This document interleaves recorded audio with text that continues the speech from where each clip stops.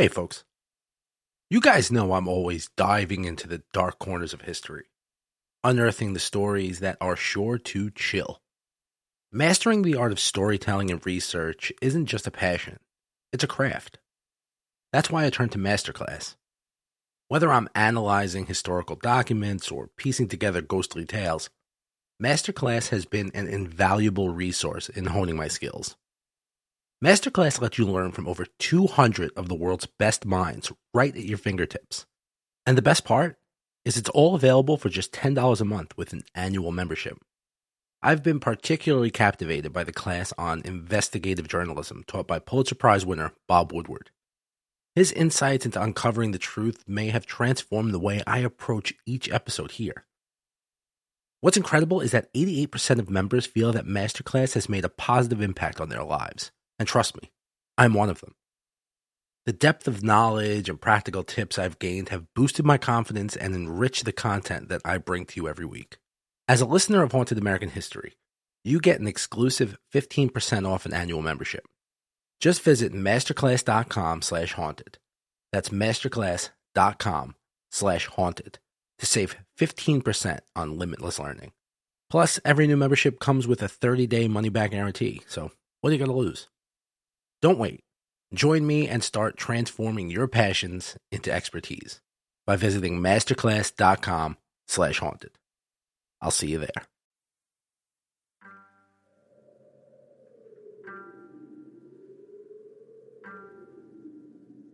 The Roads of America.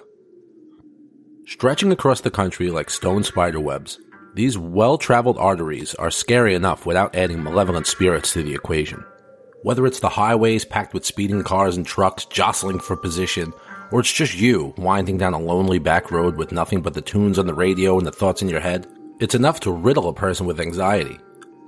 On top of all that, if you're one of the unlucky ones to end up on the many haunted roads in the United States, especially if you didn't plan on being on that road, then you'll have an entirely different story to tell when you arrive at your destination and they ask, "How was the drive?" West Milford, New Jersey.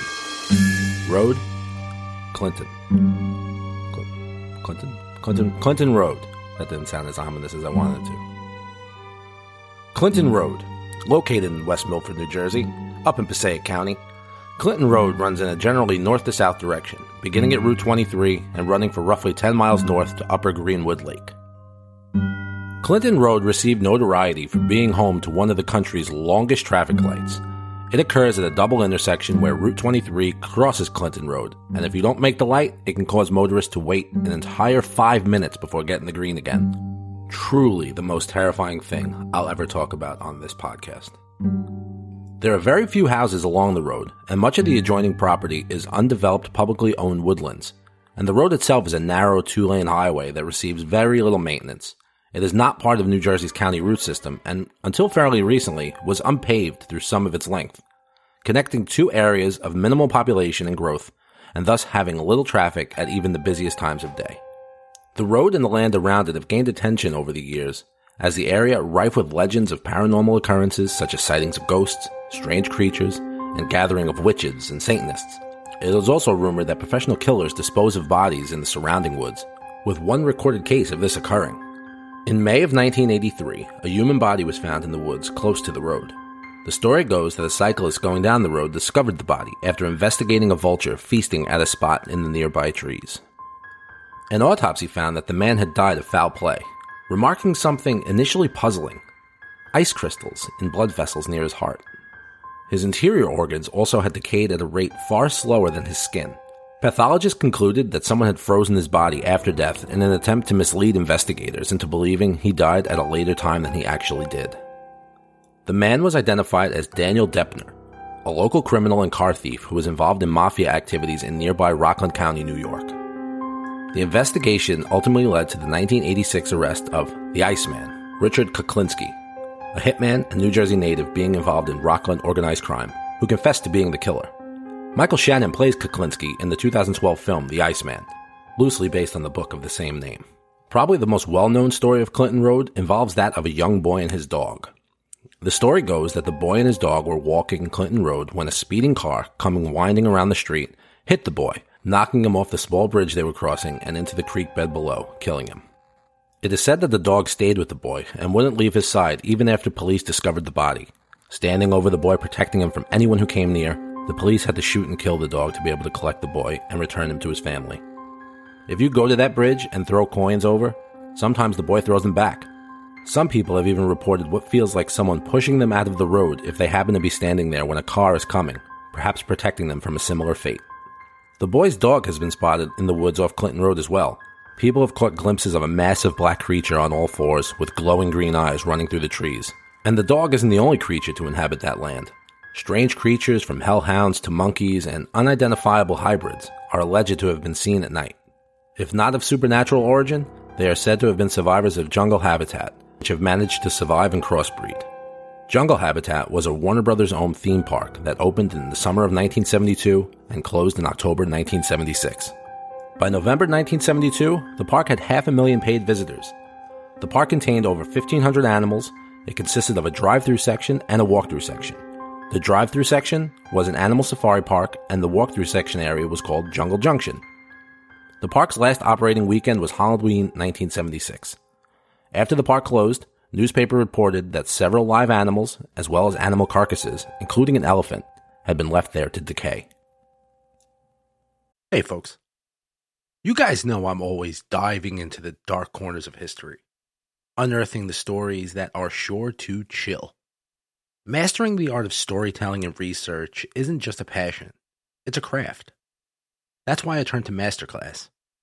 Whether I'm analyzing historical documents or piecing together ghostly tales, Masterclass has been an invaluable resource in honing my skills.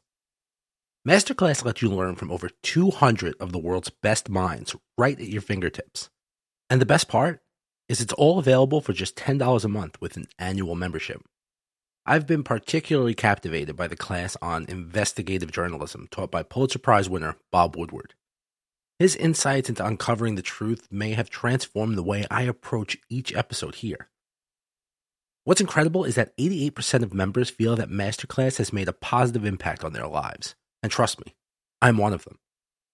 The depth of knowledge and practical tips I've gained have boosted my confidence and enriched the content that I bring to you every week. As a listener of Haunted American History, you get an exclusive 15% off an annual membership. Just visit masterclass.com/haunted. That's masterclass.com/haunted to save 15% on limitless learning. Plus, every new membership comes with a 30-day money-back guarantee, so what are you going to lose? Don't wait. Join me and start transforming your passions into expertise by visiting masterclass.com/haunted. I'll see you there. Lake George, New York. Road? Unknown. In late autumn of 2009, Justin and Jennifer, or JJ as they were obnoxiously called by their friends, were on their way back to their motel following Jennifer's cousin's wedding. They were cruising along in Justin's 1991 Buick LeSabre when the phone's navigation cut out. They zigged when they should have zagged and ended up on a windy back road somewhere outside of the small lake town of Bolton Landing. Justin and Jennifer were as close as a couple could be without sharing the same body. They shared the same hobbies, same friends, they finished each other's sentences, they were nauseatingly perfect. With Jennifer's iPod plugged into the cassette tape adapter, they were listening to Beds Are Burning by Midnight Oil, and they were having a playful argument as to what year the song came out. Justin insisting it was a newer song because, for some reason or another in 2009, it was all over the radio constantly. Jennifer argued that you can tell it was an 80s song because they sang the song like this. They were in the middle of an impromptu car dance-off when Jennifer, doing her best robot, but as Justin always critiqued, was a little bit too jerky, fired her phone out of her hand and into the back seat, disconnecting it from the radio and killing the music. Justin let out a long boo as she climbed into the back to fetch her phone from the floor of the back seat. Once she found the phone and got up to climb back into the front is when she noticed the lights from the headlights directly behind them. Illuminating Justin's face from the rearview mirror, the person in this truck was inches from their bumper. "What is this guy's problem?" Justin said as he rolled the window down and waved the guy around him. Jennifer was back up front and nervously telling Justin, "Just let him go around you." The truck stayed tailgating, flashing its brights on and off. Justin didn't know what the guy wanted him to do. It was a windy mountain road. They didn't have a shoulder to pull off to. Justin would have gladly pulled over somewhere to let this person go around him if he could. The truck on their bumper, Flashing its high beams and now laying on its horn, Jennifer decided that she was calling the police. The dial to 911 returned with the familiar call failed beeping. They had no cell service, no GPS service on a mountain road where the only thing they could be sure of was that they were driving south down the mountain. With the roar from the truck's engine behind them, it lurched into the oncoming lane and proceeded to pass them. Justin shot the guy a thumbs up, while Jen, laying across Justin to get as close to the driver's side window as possible, gave the truck the finger. Jennifer sank back into her seat and let out a breathy sigh. What was that about? Justin responded with, I guess we weren't going fast enough for Captain Caveman over there. He was probably in a rush to get his meth. The rest of the drive was pretty uneventful. The mountain road was long and dark, and minus the 2 cars that passed them going north up the road, it was lonely too. It was when they reached the bottom of the road that they saw a gas station. They decided to stop in and ask for directions, and maybe to see if they had a phone they could use. That's when they saw the truck parked next to the pumps. Jennifer pointed it out. Look, mister, I'm in a rush, needed a fill-up before he can get back on the road and continue being an asshole. Justin was eager to get whatever information he could and get back on the road, and had zero interest in getting into a road rage fight in the middle of the night in his rented suit. The gas station looked empty. He couldn't see anyone inside. The outside fluorescences buzzed and flickered as they parked next to the other pump. They might as well fill up while they're here. Justin gave Jen a peck on the cheek, jumped out of the car, opened up his gas tank, and grabbed the nozzle to the pump. It was when he went to swipe his card that he saw the little post-it note that was taped to the credit card keypad that read, "Please see attendant." Justin made his way around the hood of the car and nauseatingly blew a kiss at Jennifer.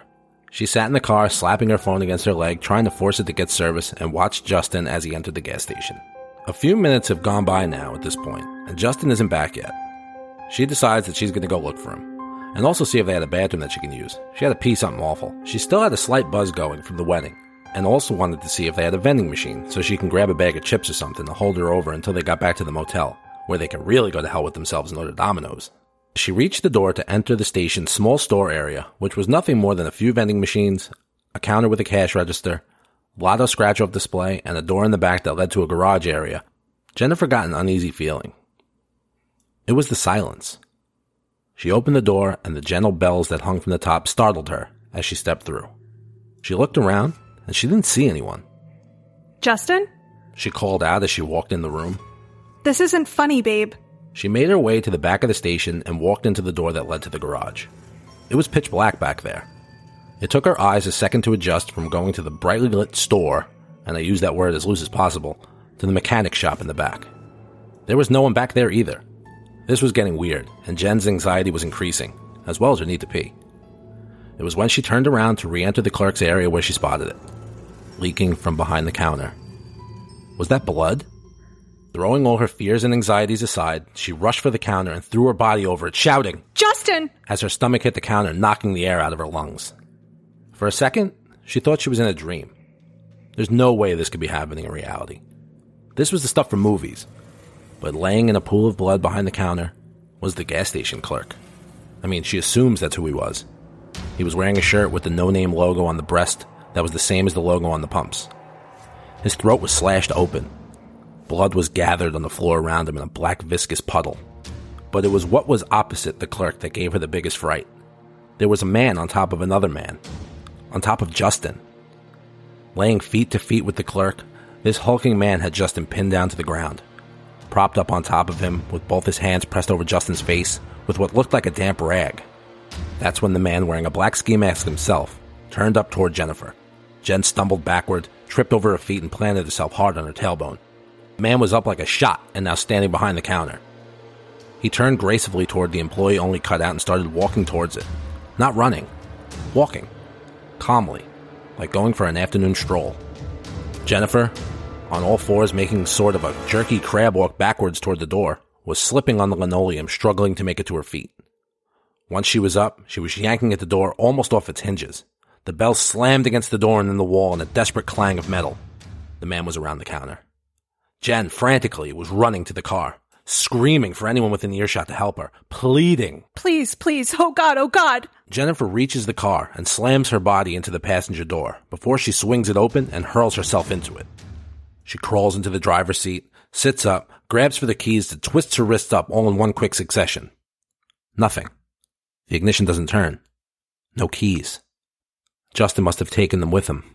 Jen, crying in deep, ugly sobs, drops her head to the steering wheel just as the back door is thrown open and she is yanked back by her hair, and a large hand with a damp rag covers her face. Now, this is part of the story, depending on who's telling it, can either end there, and the moral of the story is don't get lost, or it can continue, and you can find out what exactly happened to JJ. And since I'm telling the story, let's continue, shall we? Jennifer comes to, laying in a wooded area by herself. She is a little groggy and has a terrible headache, but she is no worse for wear. It takes her a minute to collect her bearings. The events of the evening all come rushing back to her, and she starts up in a panic and jumps to her feet. Justin! She calls out. Starting to pace in frustration and fear, she starts to scream. Justin! Hello? What the fuck is going on? As the tears come, she crumbles to the ground.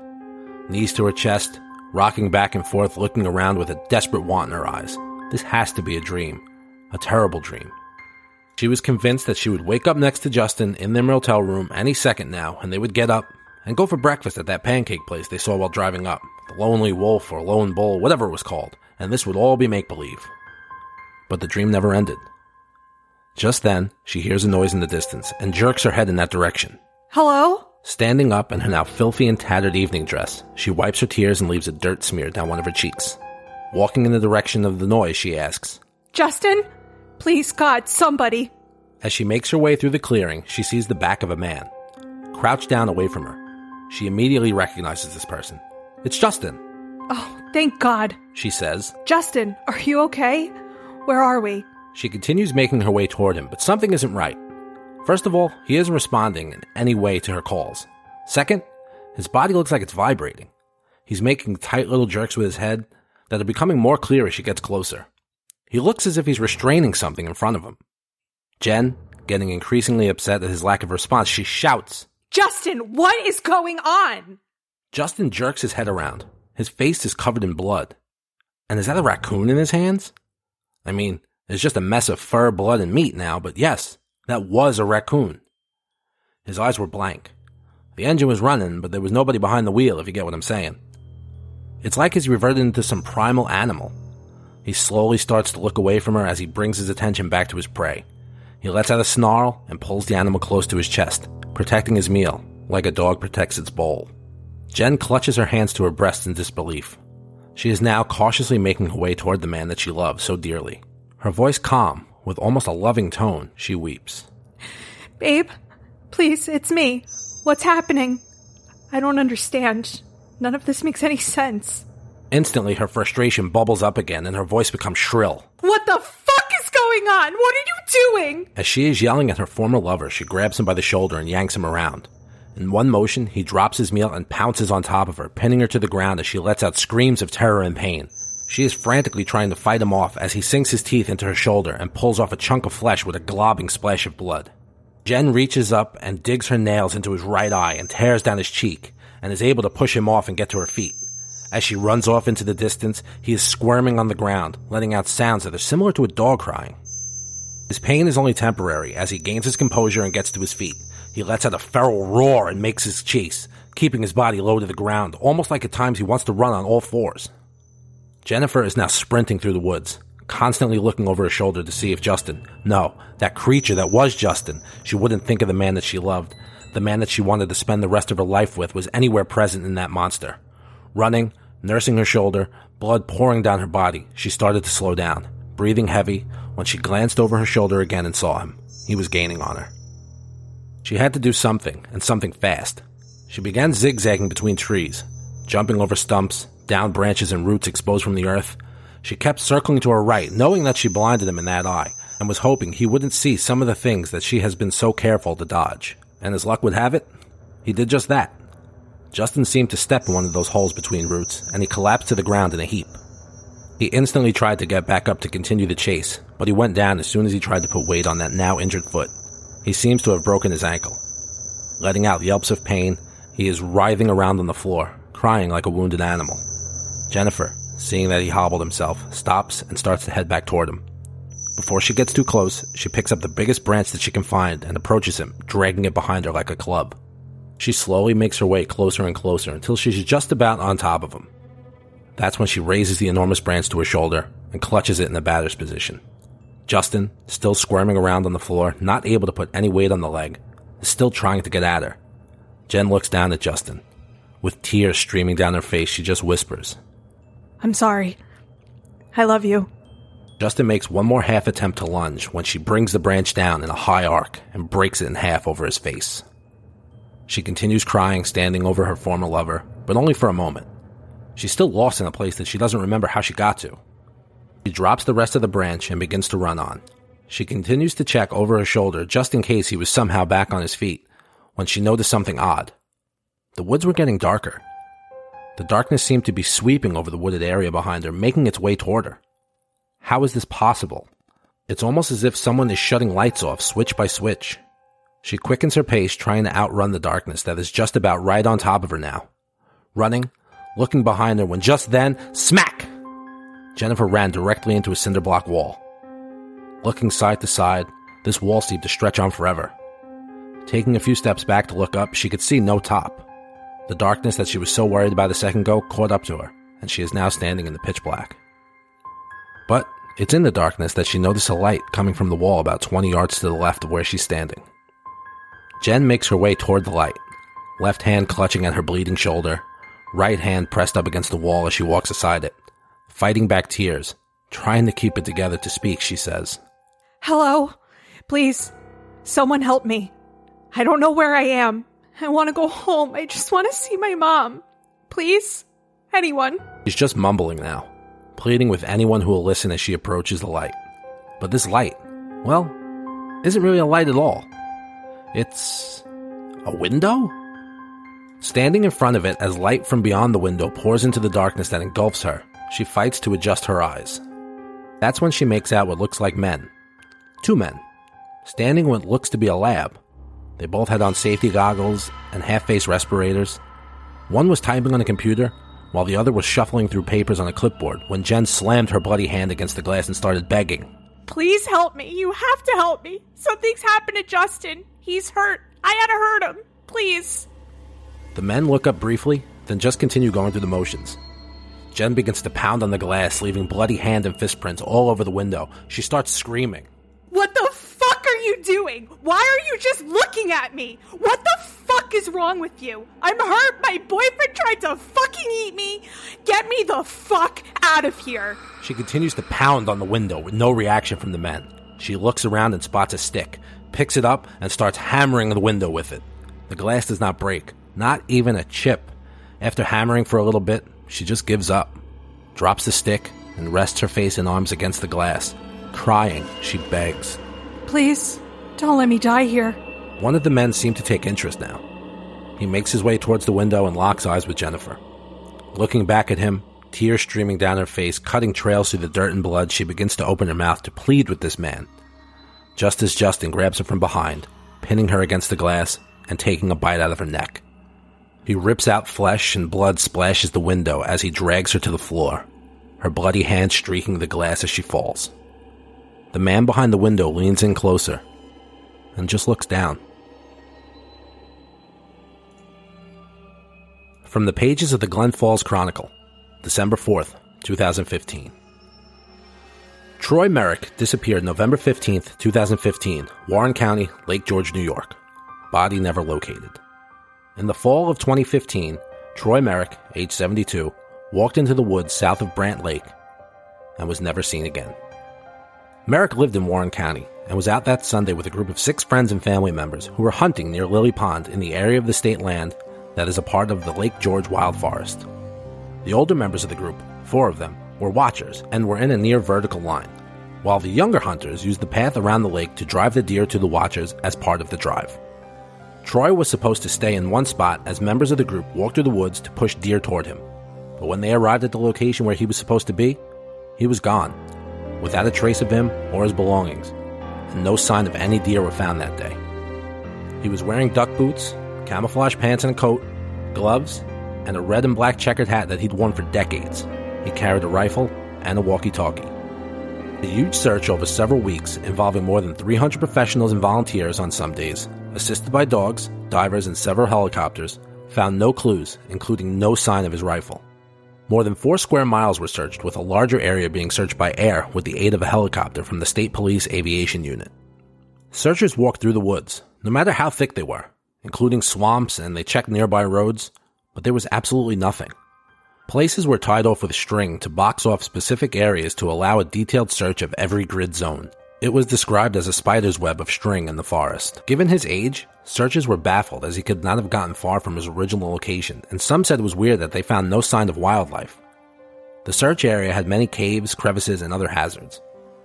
The FBI arrived on the 4th day, November 19th. This was unusual as the FBI never got involved in these types of searches. Investigators have said there have been no indications of foul play. Troy's wife Megan said, "The FBI told me something isn't right with this case. They don't know what, but they won't share any of their theories if they have them. The FBI said until they make a discovery, they're never going to know. He'd been in the woods since he was a boy, and if he'd gotten lost, he would have cut a piece of his jacket and tied it to a tree and done other things that he had learned. The only thing I can think is that maybe someone came by in a quad and hurt him by accident," she said. "Got scared and drove him out of there. I keep praying that they'll find him, so I'll have some closure. I keep worrying that I didn't tell him I loved him the last day I saw him alive." I'm Christopher Feinstein, and this is Haunted American History. Music by Kevin MacLeod.